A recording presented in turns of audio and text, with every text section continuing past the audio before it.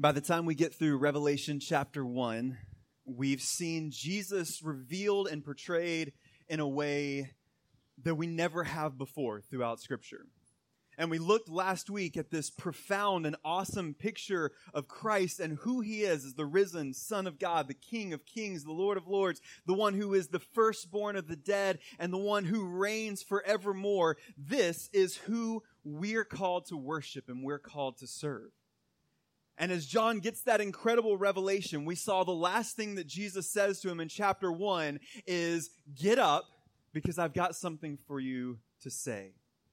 And he says, I want you to take these words and I want you to write them down and I want you to send them to the 7 churches.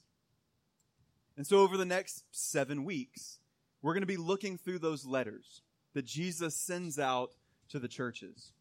And what I love about these is there's a very particular formula that Jesus uses as we flow through these letters. Each of them begins with a description of who Christ is, letting them know this is who is writing this letter to him, that it's Jesus. And each letter uses different terminology to describe Jesus in a way that would be particularly profound for the people that were reading the letters. And then it moves on to a commendation, where Jesus tells them something that He knows about them, something that they're doing well as a church and individuals, a way that they are taking the gospel and using it for the good of the kingdom, the ways that they are bringing joy to the heart of Christ. But then in 5 of those 7 letters, that commendation is immediately followed by a rebuke of Jesus saying, this is what you're doing that is not good. This is what you're doing that's not the gospel. This is the way that you're living that doesn't reflect me and who I am. And then Jesus moves on to tell the churches what they need to do. Whether they're struggling or thriving, Jesus gives them instructions for how they should continue to live and how they should continue to move.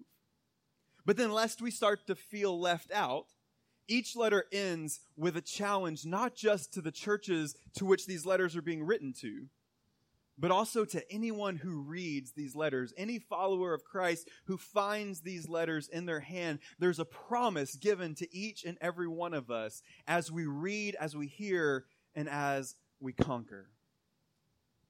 And so when we're looking through these letters, the first one starts with a letter to the church at Ephesus. And so today we're going to look at that letter in Revelation chapter 2, verses 1 through 7. And this is the word of God. To the angel of the church in Ephesus, write the words of Him who holds the 7 stars in His right hand, who walks among the 7 golden lampstands. I know your works, your toil and your patient endurance, and how you cannot bear with those who are evil, but have tested those who call themselves apostles and are not, and found them to be false. I know that you are enduring patiently and bearing up for my name's sake, and you have not grown weary. But I have this against you, that you have abandoned the love you had at first.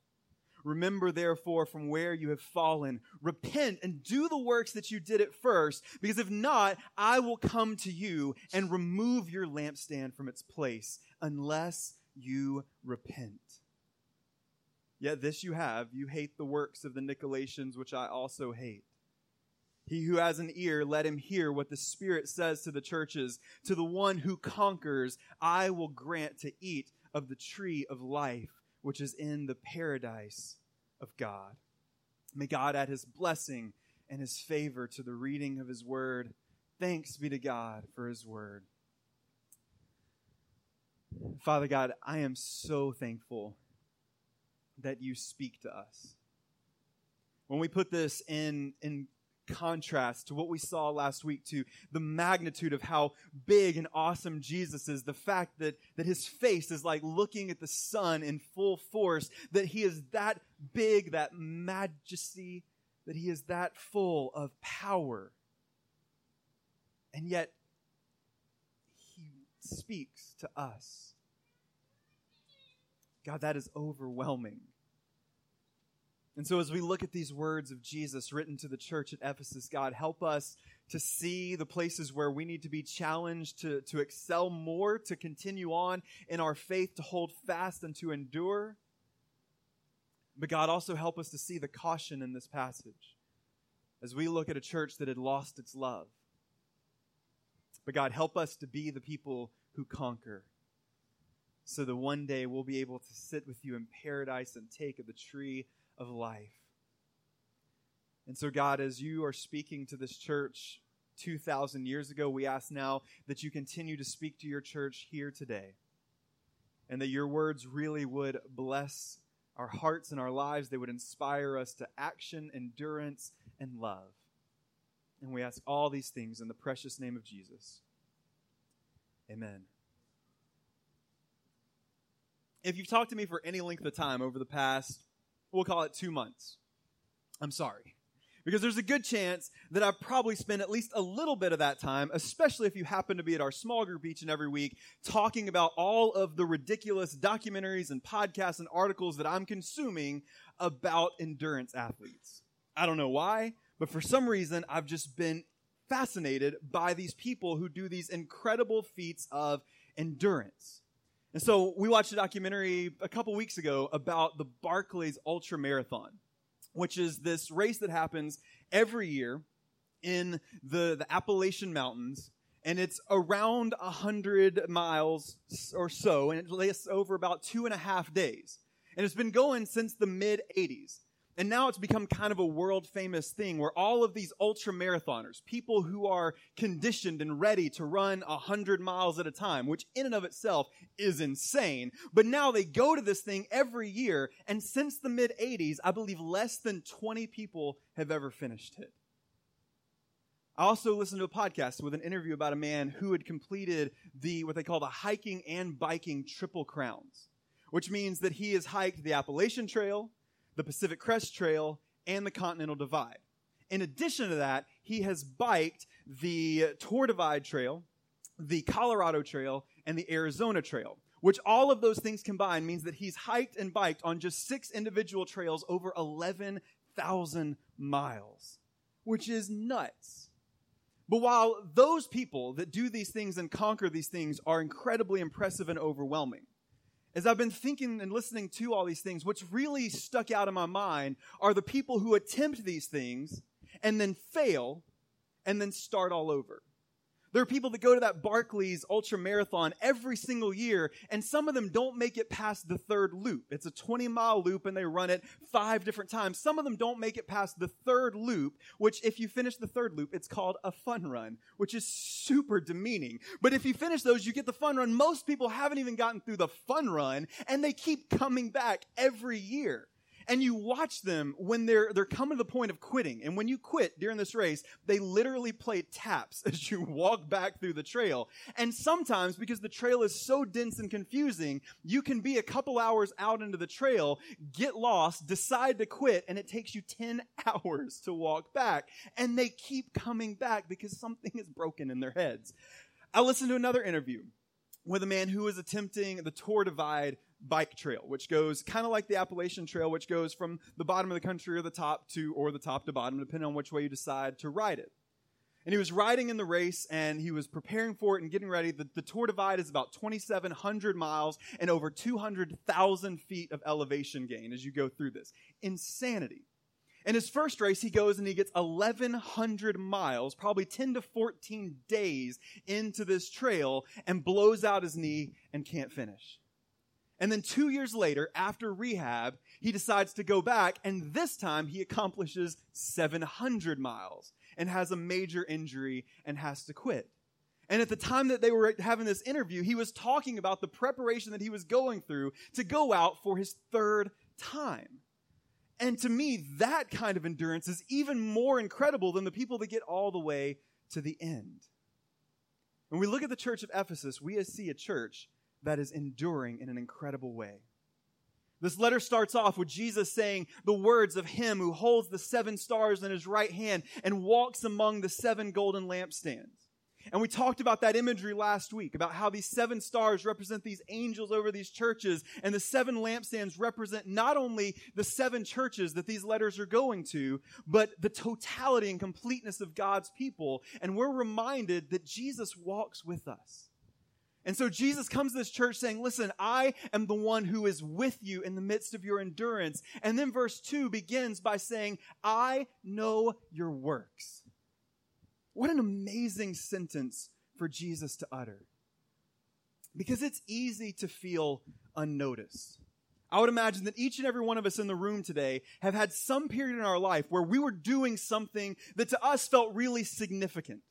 That we were doing something maybe for other people. Something that was good and righteous and holy. Something that we kind of had a little pride glowing up inside of our hearts. And then we look around and it seems like nobody is paying attention to. Michael and I experienced this morning as Amy walked in with her beautiful new haircut, and everyone was telling Amy about how beautiful her haircut was, but nobody paid attention to the fact that both Michael and I had a haircut last night as well. And so sometimes you do these things and nobody pays attention, and it's frustrating because I want to be called beautiful too. Thank you.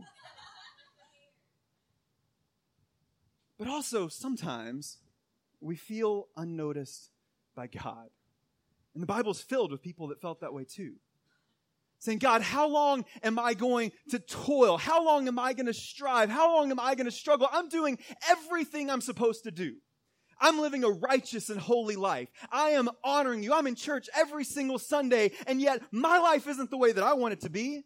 I don't feel like you're paying attention to me, but look at all these people around me who are doing things completely contrary to your will and who you are, and they're thriving, and here I am just constantly caught in the struggle. Don't you even notice? But he knows. Here's Ephesus, a church that is struggling. He says, I know your works, your toil, and your patient endurance. And this is a phrase that came up in our community group on Tuesday night. This idea that Christianity involves striving and turmoil and toil and struggle. And Jesus says, I know that you're struggling. I know that life is difficult for you now. I know the hard work and the effort that you're putting into. And that is an incredible, awesome thing that Jesus is saying, because remember the description of Christ. If he's this big and awesome that John tells us in the last part of chapter 1, that he is the Son of Man clothed in a long white robe with a golden sash, and the hairs of his head were white like wool, as white as snow. His eyes were a flame of fire. His feet were like burnished bronze. We go on and on and on. That's the Jesus that we're worshiping, and yet he's that big and that awesome and that powerful, and yet he still sees us. And he knows our work, and he knows our endurance. And he says to the church at Ephesus that he knows their patient endurance. And so not only were they enduring, not only were they striving, not only were they going through great toil and turmoil, but they were doing it patiently. They weren't whining or complaining. They weren't looking around pointing fingers. They were enduring well. And what were they enduring? He says, I know you and your works and your toil and your patient endurance and how you cannot bear with those who are evil, but have tested those who call themselves apostles and are not, and found them to be false. I know that you're enduring patiently and bearing up for my name's sake, and you have not grown weary. They were enduring an onslaught of false teaching in and around their church. And what's so crazy about the history of Christianity is we can look around and recognize and know that there's false teaching all around the world. There's false teaching in churches. There's false teachings about churches. And we can say, well, that makes sense. Here we are 2,000 years away from the start of the Christian church. And so, of course, over time, people are going to come up and want to use it for their selfish ambition. They're going to want to use it to get a message out that's not Jesus but sounds like Jesus. And so, of course, over time, false teaching would grow up. But what we see in all the letters early on in the life of the church is that false teaching is as old as the true church. And as soon as there were people gathering in the name of Jesus, there were people coming into those circles trying to sway the people away from Christ and towards something that wasn't true. But Jesus says, you have tested those who call themselves apostles and are not, and found them to be false. And this highlights a really important part of being a Christian. Because we know that when we follow after Christ, that we are brought into a body and that we are saved to be together and to grow together and to learn together, that God has equipped leaders inside of the church and the church itself to teach and equip and encourage the people of God to grow in righteousness. But sometimes we have a bad tendency to leave our spiritual growth and our doctrinal truth to the professionals. We walk into a room, and if somebody looks like a preacher, sounds like a preacher, acts like a preacher, then they say their words, we take those words, we put them in, we take them to heart, and we don't ever check those things at all. And what happens is, especially if you have someone that comes in with ill intentions, that takes us and leads us away from the gospel. But the reality is, there's no such thing, as Shane was talking about Tuesday night at our small group, there's no such thing as an infallible leader outside of Christ. And so when anyone stands in a pulpit and preaches the Word of God, it should be our desire to do the best we can to be faithful to the Word of God. But just because I say it doesn't mean that it's gospel truth. And so we all have the responsibility, no matter how well we trust our leaders, no matter how well we trust community group leaders, we have to recognize that God has given us access, especially in the world and in the community in which we live. We have unbelievable access to God's Word. And so it's our responsibility to dive in so that we can know truth in the face of a lie. Especially because we do live in a world where it's easy to hear anyone in the world say anything that they want about what they believe about Jesus or what they believe about the Bible. And so with all of these things surrounding us, we have to be sure that we are deeply rooted in Scripture. Which again begins with the church taking seriously our responsibility and the leaders of the church taking seriously the responsibility to pour into Scripture and to be as doctrinally sound as we possibly can and teach not our ideas but the Word of God. But it also falls on the life of every church member to do the hard work of knowing God's Word inside and out. And so when we hear a lie, we can recognize it. But man, it's hard work. It's a lot easier just to sit there like a sponge and absorb everything that comes in and out of our ears and say, well, this sounds good, or it sounds like Jesus, or it sounds like the Bible, or it sounds like something I want to do or something I want to be a part of. It affirms the part of me that I want to be affirmed, and so I'm just going to dive in. But the church at Ephesus said, nope. When someone comes in teaching a gospel contrary to the Word of God, when somebody comes in teaching us things that are okay, that aren't okay to God, when people come in teaching us to believe things other than Jesus, when they come in, even if they flower it up like Christian language, we can't bear that. We're not going to fall prey to that because we are going to endure inside of Scripture and make sure that we test every word that comes out of the mouths of those who claim to be apostles or those who claim to be teachers. And when we find those things to be false, we're going to have nothing to do with it at all. They never abandoned their devotion to the truth. And in doing so, they had not grown weary because they were endurance athletes in finishing the work that God had given them and pouring into Scripture and being students of the Word the way that God has called us to be. And that should be our desire too. And that means that we have to be daily interacting inside of Scripture. That we have to be studying the Word not only together as a church, not only in small groups, but we need to be faithful to do that in our own private and quiet times as well, so that when we come with the congregation, so that when we come to small groups, that we're bringing something to the table, that we're adding something to what people are being shaped by, and so as iron sharpens iron, so each one of us will sharpen one another, but also so that when we come together, we can recognize a lie because we know the truth.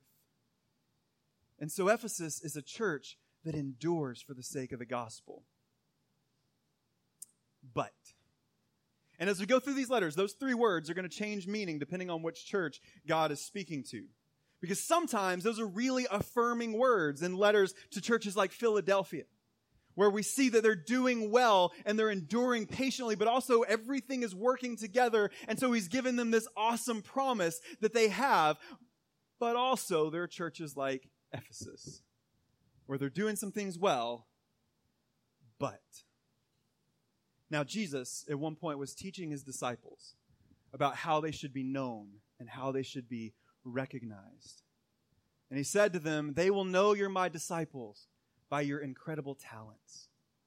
They'll know you're my disciples by your incredible moralism and by the way that you follow the rules.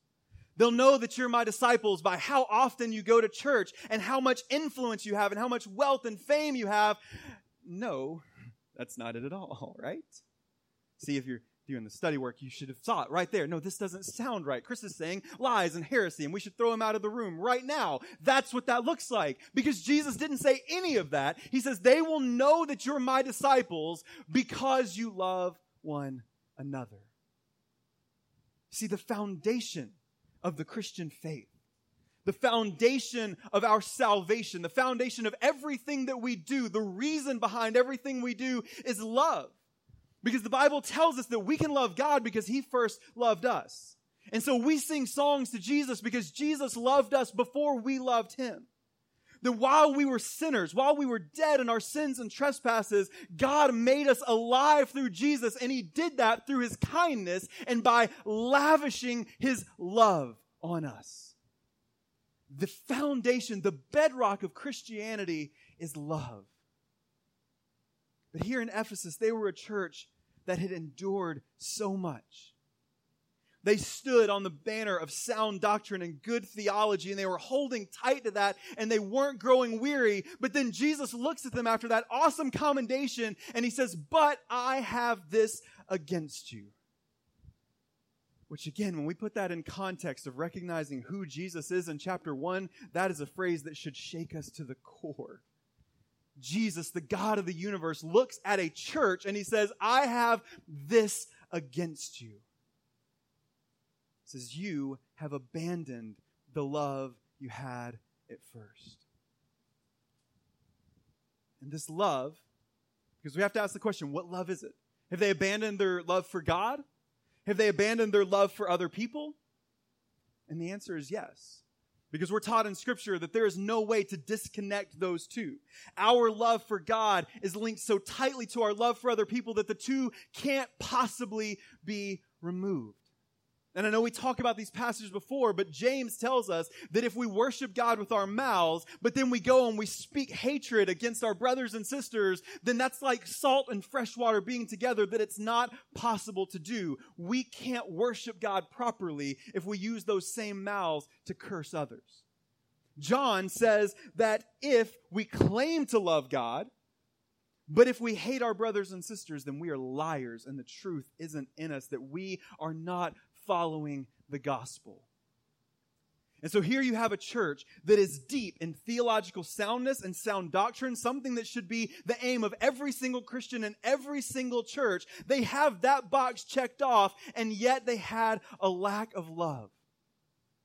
And I want to pay attention to how the ESV words this. It says, "I have this against you, that you have abandoned the love that you had at first." Not that you've walked away from it, not that you've moved on from it, not that you've simply forgot it. Jesus says you have abandoned this love that you had at first, and that is such a harsh word. But I imagine for the church at Ephesus, it didn't feel like abandonment. Because clearly they had a love at first. Their desire for sound doctrine, their desire to know the rich truths and have this theological richness of their church, their desire to stand up against false teachers and call lies what it is, that all was born out of a desire to love God. That was all born out of a desire to honor Jesus and a passion for truth. But clearly, as time went on, there was a slow decline of love through what became passive obedience. At a certain point, it became more important for them to be right than to be Christ-like. It became a philosophy and an idea somewhere out in the distance that they would use for arguments against false teachers, but they had lost the love for God and the love for others that first drove them to that point. But I think this is one of the most easily excused sins in the life of a church. That we can say, look, I know my Bible. I know my Jesus. I spend a lot of time studying Scripture, and I know how to divide the word of truth. I know how to stand firm on truth. I know how to call out people for their lies and for their falsehoods. I'm okay. And yeah, maybe I don't love people the way that I should. And maybe I'm not moved by the gospel very much anymore, but look how good I look. It's Pharisaic in its nature. We're able to say, I know the law of God, and it doesn't matter whether I follow it or not, because I sound like and I look like I know who God is. But it's not easily excused with God, because he calls them out for this sin. And then look what he says in verse 5. Remember, therefore, from where you have fallen, repent and do the works you did at first. He calls them to remember. Like, don't you remember that love that you had for me? Don't you remember that love that you had for others? This is Ephesus. This is where Paul writes those words to the church saying, you were dead in your sins and trespasses, but God has made you alive in Christ and lavished his love on you so that you can walk in good works. John is saying, go back to there. Pay attention to what you used to know that was true about the gospel, that being made alive in Christ and knowing the truth of the gospel should inspire you to a life of love for not only God, but for the people that God has created. And he calls them to repent. He says you need to make a total change in who you are because you have abandoned the true God and the truth of his gospel. But that word seems harsh. Because I think most of the time in our lives, whether it's for us or people around us, we reserve repentance for the repugnant. We reserve repentance for the really big things. When we get to the lowest point in our lives, or the things that seem very obviously sinful. When we get caught in our sins, that's when we like to repent. When our sin becomes so overwhelming that it can't go unnoticed and it brings us to the lowest place, that's where we come to God and say, look how far I've fallen. I'm sorry. I'm turning away from this and I'm chasing after you. But now Jesus is saying here, no, you need to repent because you have neglected the most important truth of the gospel, that you are called to be a people of love. And just in case they weren't taking it seriously, he says you need to repent and do the works you did at first. If not, I will come to you and remove your lampstand from its place unless you repent. There's 7 lampstands. They represent 7 churches. This church has a lampstand. And Jesus says, if you don't repent from this perversion of my gospel and this perversion of my truth, I am going to walk in and I'm going to take your lampstand off of its stand and you're not going to be anymore. Jesus says, if you don't get back to who you're supposed to be and what you're called to do, I'm not going to allow you to be a church anymore. Because the reality is, a church without love, no matter how faithful or no matter how doctrinally sound, is no church at all. And I don't do this much. But in the past 10 years, we've seen the truth of this in a couple occasions in our country. We've seen churches that were founded on biblical truth. Pastors who were given an identity as this is someone who knows the Word of God. This is someone who's passionate about truth. And through that, their churches grew and grew to thousands of members across multitude of campuses, sometimes up to 30, 40,000 people tuning in to hear these pastors. But what we find out is they were a church that was sound doctrinally, but from the leadership down lacked love and affection and compassion for their people. And those churches of 30,000 plus people are gone. And so when we look at this, we need to take this seriously. Because we are going to be a church that is passionate about sound doctrine and the truth of who God is. And we are going to dive into Scripture as often as we get an opportunity. But we can never allow rightness or sound doctrine to take away our love. Jesus looked at the last sentence here is almost patronizing. He says, yet you have this. You hate the works of the Nicolaitans, which I also hate. Jesus says, cool. You hate the same things I hate. but you don't love the same things that I love. And it's not enough. And then he gets to verse 7. And just in case we're thinking we don't have a case in this, just in case we're looking at this and just kind of processing through Ephesus, he says, he who has an ear, let him hear what the Spirit says to the churches. To the one who conquers, I will grant to eat the tree of life, which is in the paradise of God. Now Jesus says, hey, listen up, everybody else. If you started tuning out because you don't live in Ephesus, here's where I need you to come back in and pay attention. And the book of Revelation presents to us a picture of Christ as victor. That Jesus is the king, and he doesn't take that crown passively, but that Jesus rides in as the one who's strong enough to break the seal. Jesus rides in as the one with truth coming out of his mouth, who rides into the world and overwhelms the powers of evil and darkness and redeems his world from the inside out, making everything right and everything new. Jesus wins the victory.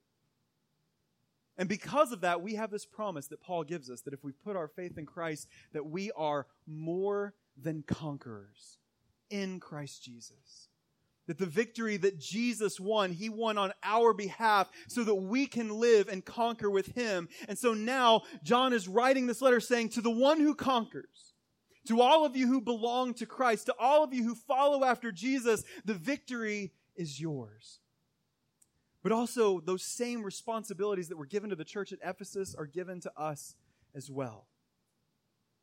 And enduring for the sake of sound doctrine can feel difficult because we live in a world filled with lies, inside and outside the church, trying to steer us away from Christ, trying to steer us away from the gospel, trying to steer us away from a life that honors and glorifies God, to either honor and glorify ourselves or someone else. And so there's constantly something pulling at our affections, trying to get us to lead away from Christ, and yet we have to hold fast.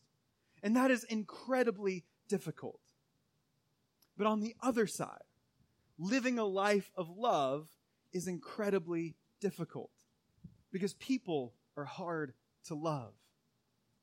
And loving people as Christ loves us is overwhelming, and it's emotionally draining, and it's taxing, especially while we're trying to balance being people that stand firm on truth and learning to speak the truth in love, learning to affirm the truth in love. Doing those things apart from one another is difficult. Bringing those two things together feels impossible. But that's our calling.